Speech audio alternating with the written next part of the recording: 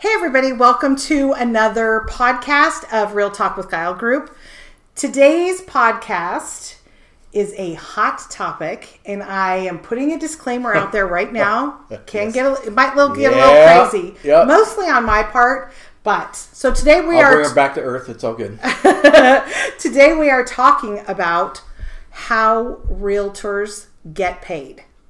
There's always controversy about we make all kinds of money. Why do we pay you huge amounts of commission? And, you know, we're not talking about percentages here today, but we are going to talk a little bit about how we work as realtors, the fact that a buyer's agent and a seller's agent both get paid in a transaction. We're going to talk about actually what it costs for us to actually do our job and kind of how the process works. Yep. So actually, before we do that, this has required really like hot topic disclaimer. Vicky could get a little crazy, just saying. Yeah, so cheers. We kind of broke out a glass of wine. It's not in the morning when we're taping this. It is afternoon. Right. So here's to hoping to get through hot topic today. We got it. So actually, kind of some of what brought this onto it, and I believe it was 2020, maybe 2019. The Department of Justice filed a lawsuit against the National Association of Realtors, and they alleged, the lawsuit was that NAR, National Association of Realtor, was engaged in uncompetitive practices, the way that commissions are set up. Right. So just kind of high level way commissions are set up right now, all of the commission is set based on the seller side of the transaction. Right. Everything comes off of the seller side of the transaction. When you're looking at an estimated sheet, a seller estimate sheet at the end, all commissions, total commissions, come off of that one side. Yeah. And when at the time a listing is sold, a total amount of commission is discussed with the seller. They agree to that, and it's for both agents, both the selling agent or an SAC or the buyer's agent commission, which is a BAC. Yeah. Yeah. And so the lawsuit is saying is that it's not transparent, that buyers don't know what they're really paying their buyer's agent, and so basically saying anti-competitive. Right. So some interesting trains of thought, and I was reading an article in the Wall Street Journal. It was talking about that, and it was saying that it was basically making the industry, it's not competitive, it isn't fostering innovation, since buyers aren't aware of what they're paying. Basically, buyer's agent gets paid kind of whatever. It wasn't a big deal. So I mean, that was really what was coming down. Okay, so here's Vicky's first caveat and discussion. I'm gonna have some wine. Yeah, good idea. First of all, when we meet with a buyer, as you all know, when we meet with a buyer, we go through the buyer's process and we explain to the buyer that technically, because it's not coming off of their side, that it doesn't cost them anything to use us as a buyer's agent, which is true. But then I also go on to explain that it comes off of the seller side. And is the buyer paying a price for a buyer's agent? Yes, technically they are, because they're paying a certain sales price. Out of that sales price, off of the seller side, all of those, deductions and, all the credits, all the deductions, everything goes off the seller side for that. And so in theoretically, they are paying us because they're paying a price for a house. And the monies are coming out of that. Right. But it's not really on their net sheet. So it looks like, and they aren't really paying us out of pocket at that moment. Right. So we're expecting to see some changes in regulation coming out. One thing we may start seeing is that the buyer's agent commission is going to be listed in public forums. Public forums, thank you. So any place that a buyer can see. We can see a property, you're looking at a property, it's going to show what the buyer's agent commission is. Right. And frankly, they could get that information from us. There's nothing to say, I don't think, that we could not disclose that to a buyer's agent.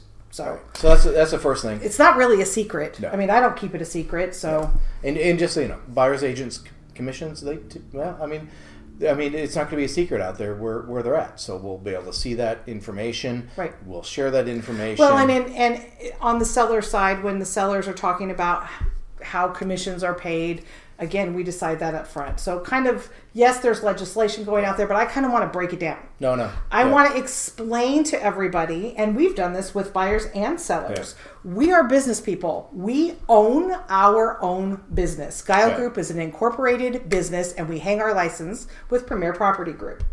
Yeah. We run a business, so that means we pay our taxes as a business. We pay employees, and we pay their taxes and their workers' comp and their Social Security. Yeah. If they're employees of ours, we pay for that. Yeah. We pay for all of that. Insurance. We offer insurance to our employees. Yeah. We have to pay for our own insurance. Yeah. That's just our own personal things. So we are going to get paid like any other person in a normal 9-to-5 job. We get a salary from our company. We are paid for that. Right. So actually, I mean, interesting enough. So one of the big complaints is with the lack of transparency is just that it isn't fostering any innovation in the industry. And I don't agree. Totally. And I know you don't agree. Yeah, 100%. But because I think there's a lot of innovation in the industry. And you're actually just kind of talking about some of the innovation in the industry. But it was talking about percentages. The argument out there is that commission percentages haven't changed in 20 years. Well, one, yes, they have. Yep, they continue to go down. I know you're not going to argue with me on that one. Nope.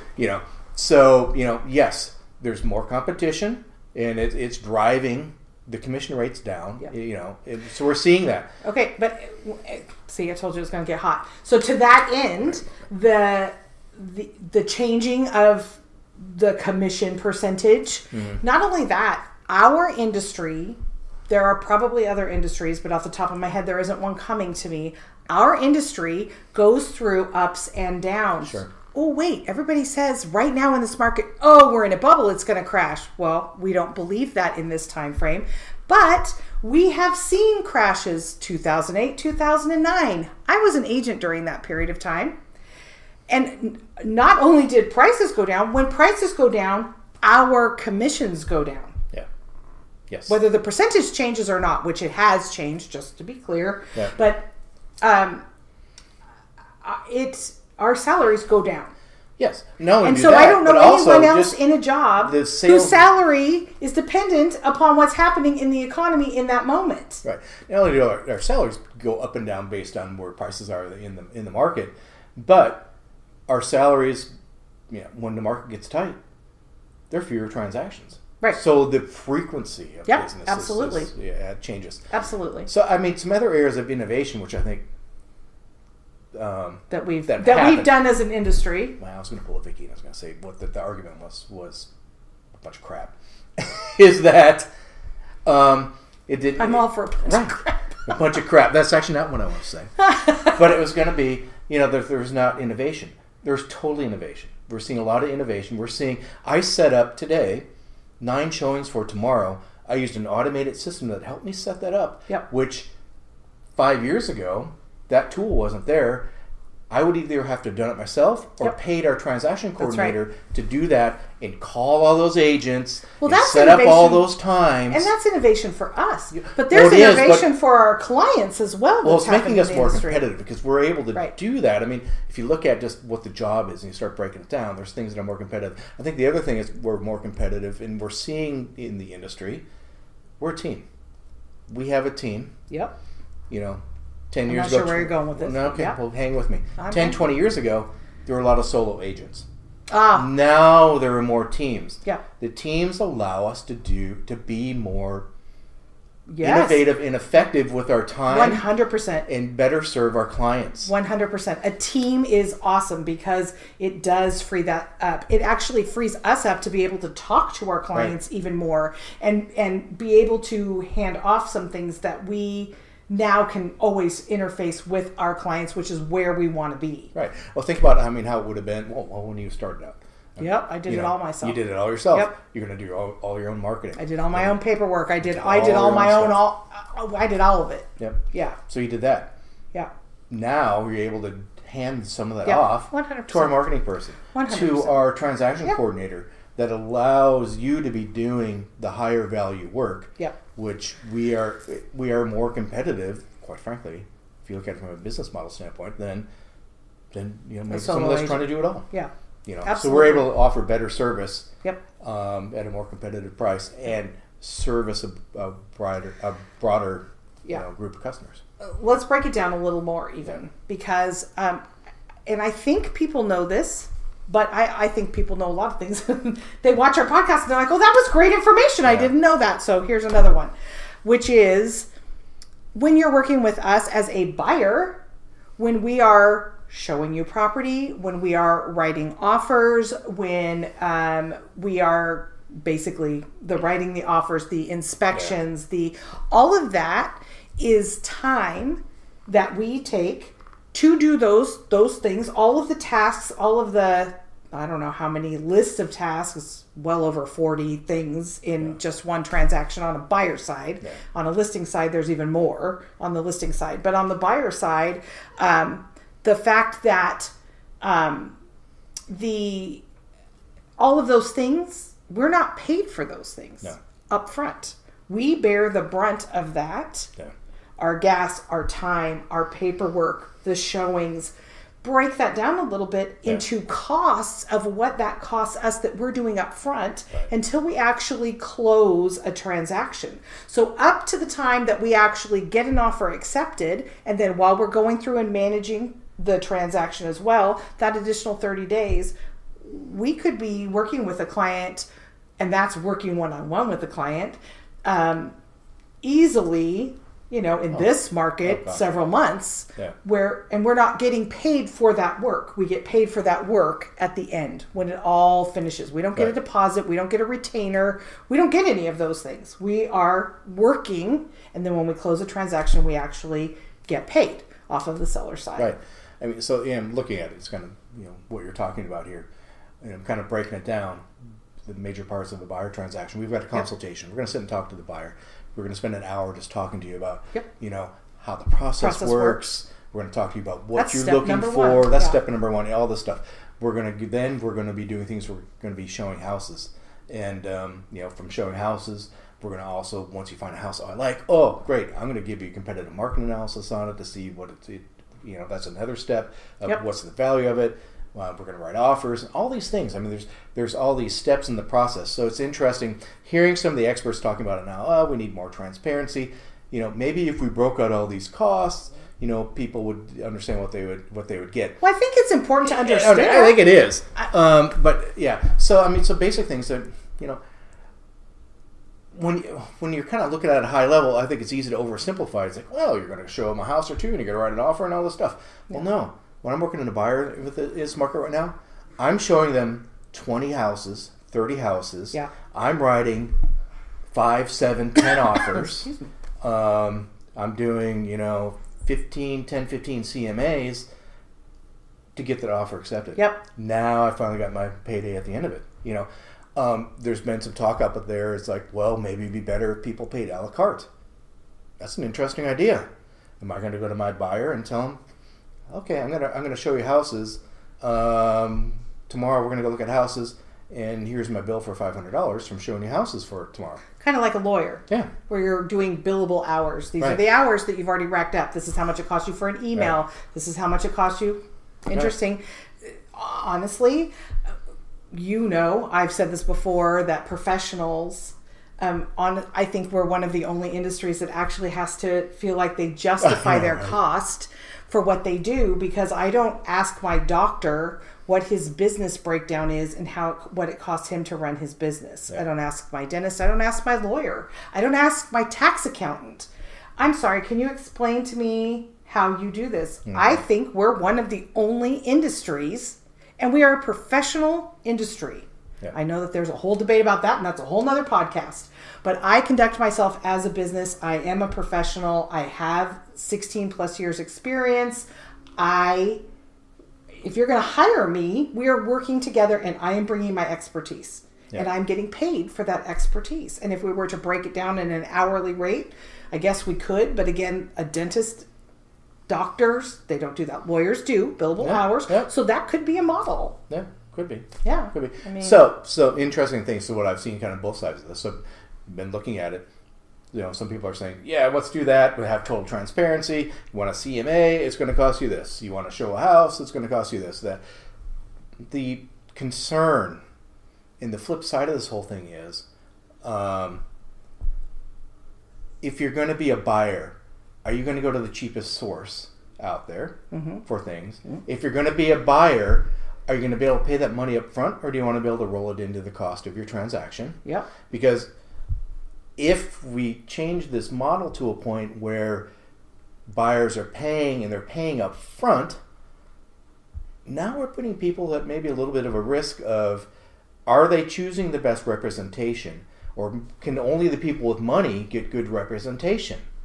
So are we skewing what's going on in the service that we're providing as agents? But that's already an issue when we're talking about selling, because people are determining based on what a listing agent says to them whether they're going to hire them or not, based on whatever they say it's going to cost them. Right. They're already doing that.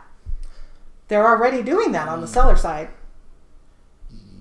Yes, they are. Yes, they are. See, here we go. and no one thought this was going to happen. See, I'm going the other way in this thing. Yeah. But no, what is interesting about this whole thing is, and some concerns that come up and are, would it be discriminatory against people of lower income, of different races? I have. Interesting. If we decouple this whole thing. Yep. If I'm making this much money, I can't pay for the best service that's out there available. Or I need to be able to roll that into the cost of my transaction. But if I'm paying up front... We are reversing roles. I know we are. This is fun. just for everyone, just for the viewing audience fun, I'm usually that person. I know, right? I am usually that person. No, but it brings up an interesting ethical thing.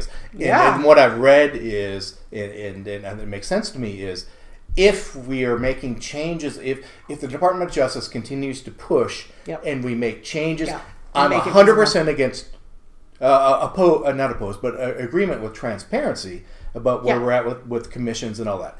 Perfect. If buyers have to start paying up front, that represents something that's very interesting.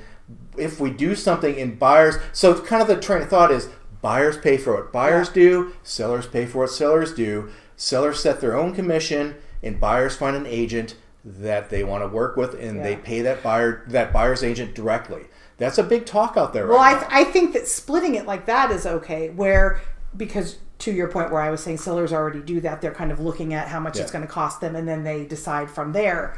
But to be fair, they're not paying that up front. They also are paying that on the back end when the transaction closes, just like when a buyer buys, right? We don't get paid until the transaction closes. So the seller, to your point that they're going to have to shell out money as they go for the buyer. Yeah. And my argument was the seller kind of already does some of that, but they don't up front. They don't pay up front. They pay at the end. So I don't think it would be an awful thing either if you want to split it. If it were split where the buyers, the buyer commission comes off of the buyer side and the listing commission comes off of the listing side. Exactly. But I guess they'll figure out how to regulate all of that or not. I don't know. But an interesting point. I mean, that could be done. Right. Because that's what I've seen is like, okay, the first step is this transparency on commissions. That's fantastic. 100% against that. Right. 100% you support keep saying that. Are you sure that's not a Freudian slip? It is Freudian. Good Lord. You are in agreement with the transparency. I'm in agreement with the transparency. Okay. I'm even in agreement that possibly down the road we split it. Seller pays for seller, buyer pays for buyer. Yeah, I'm not opposed to that. I think that makes sense. But if buyer pays for buyer, there needs to be a way that buyer's cost is factored into their closing costs. Of course. So they can finance that. But that's what I mean. It's not going up front. I agree. Right. That's what I'm saying, is that the seller pays at the end, and so would the buyer. Be able to somehow wrap that in, but then that is a lender. That brings in the lending. Right. There's a lot of things to consider. Right.